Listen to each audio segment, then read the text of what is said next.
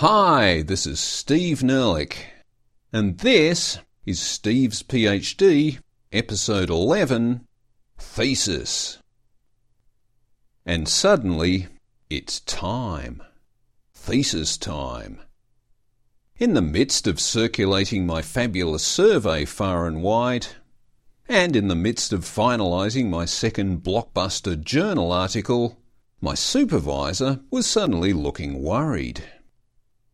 "So which chapter is this?" she asked, on reading the draft of my second article. I explained, well, it's another publication, you know.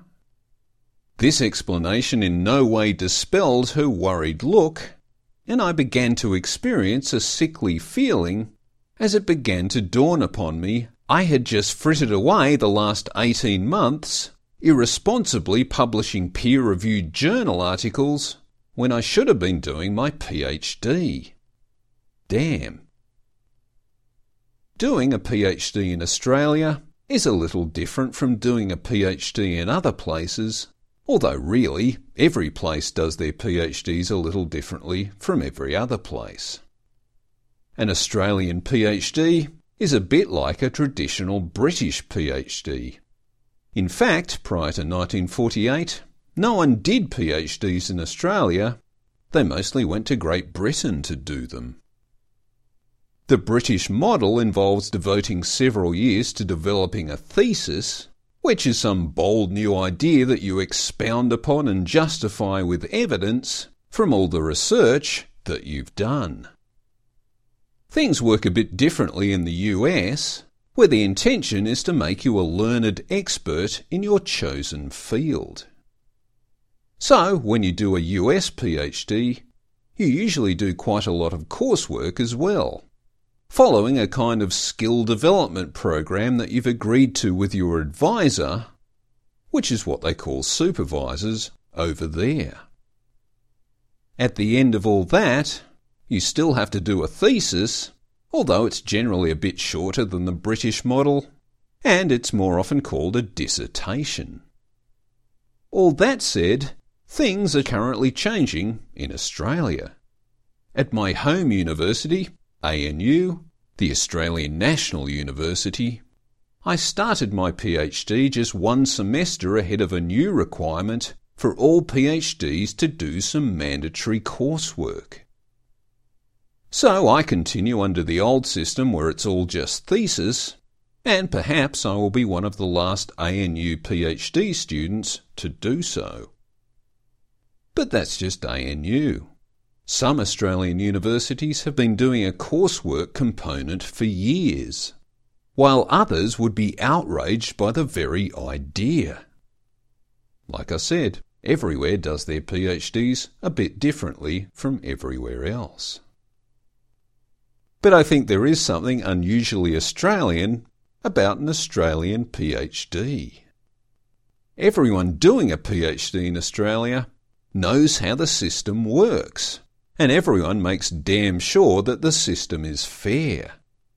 In other words, everyone knows where the goalposts are, and everyone knows we are all playing with the same ball.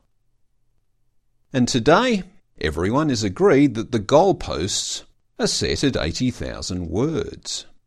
I mean, they have to be 80,000 robust and coherent words, underpinned by original research and all that.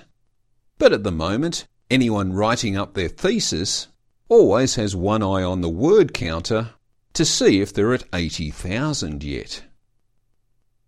Now, it would be wrong to suggest that writing 80,000 words is easy, but it is true that that's all you have to do, apart from a few progress reports and presentations.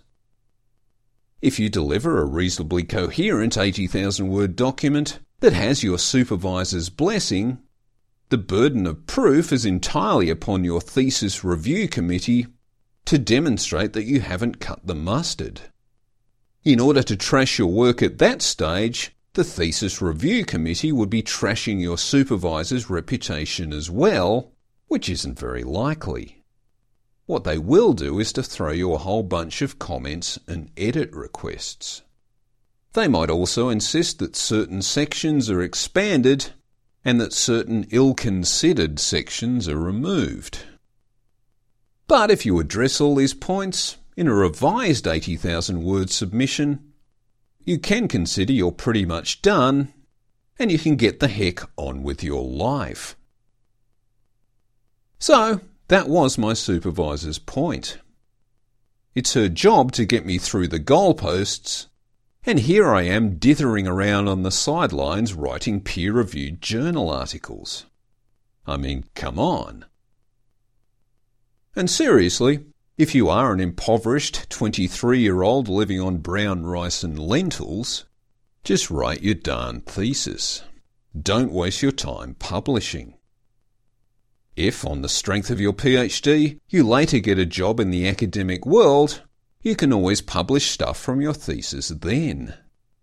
If you get a job that's not in the academic world, then you might as well get the heck on with your life.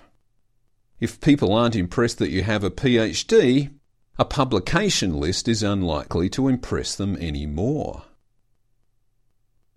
All that said, though, if you are one of those stubborn, crotchety, mature-age students who already has a full-time job and has decided to spend their midlife crisis doing a part-time PhD instead of buying a Harley-Davidson, well, why not publish a paper or two just because you can? As a mature-age student, you have the luxury of enjoying the journey rather than racing to the destination. I can do things at my own pace, pop over to a public lecture on astronomy, chat to Brian Schmidt, Nobel Prize winner, over canapes, and maybe catch a taxi home in the evening because I'm not saving up for my next tin of lentils. And if you are an impoverished 23-year-old saving up for your next tin of lentils, here's another tip. Don't do a survey.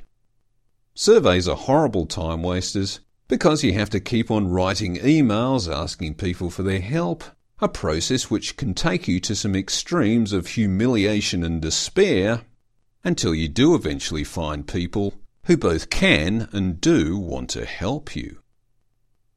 As for me, I just decided to find out how horrendous it really was to do a survey from scratch. I did manage to get 100 responses last year, and this year I'll probably get 300. Maybe next year, which will be the last year I try, I might even get 500. In the commercial world, people might spend $100,000 on a survey of Australian university students, and they probably get 50,000 responses. But even if I do only manage 1% of that, I will have managed it with no budget at all. It's these small things that make me happy. And let's face it, Harley-Davidsons are too damn loud, and a riding position that requires you to hold your arms up around the level of your heart is ergonomically daft. Anyhow, my supervisor has now set me on a course that should see me sailing through the goalposts sometime in 2016. But as usual, she's managed to do that while engendering a degree of motivation in me, since OMG I've been farting around publishing peer-reviewed journal articles when I should have been writing my thesis. But hang on, I hear you say, what about thesis by publication? Thesis by publication means you submit a compilation of published articles rather than one coherent monograph. Surely if I'm already pumping out journal articles, why not just keep on doing that? Well, it's tricky, and it's all about goalposts. The goalpost for thesis by publication is apparently 6 papers, and I've just done 2.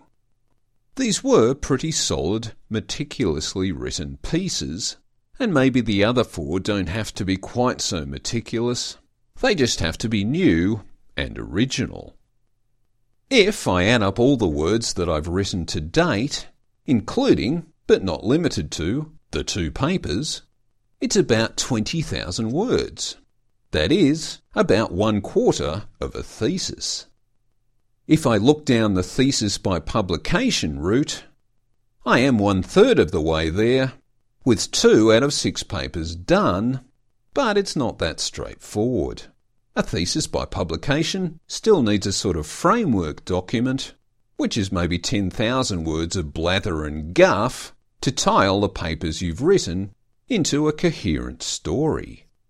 Also, if you just go down the normal thesis route, you don't have to be quite so rigid and sparing with your words. So for a proper thesis, you tend to write new material faster, and once you're done, you could consider turning the whole thing into a book. But while I am at a bit of a decision crossroad just now, one thing is clear: it's time. If I am going to finish this PhD, I either need to start a thesis proper, or I need to write that framework document for 6 papers, 4 of which I haven't actually written yet. Either way, my supervisor's steely gaze is upon me, and I really need to come up with something soon that puts me on the road to that finish line somewhere around mid-2016. Stay tuned. Steve Nerlich, PhD candidate.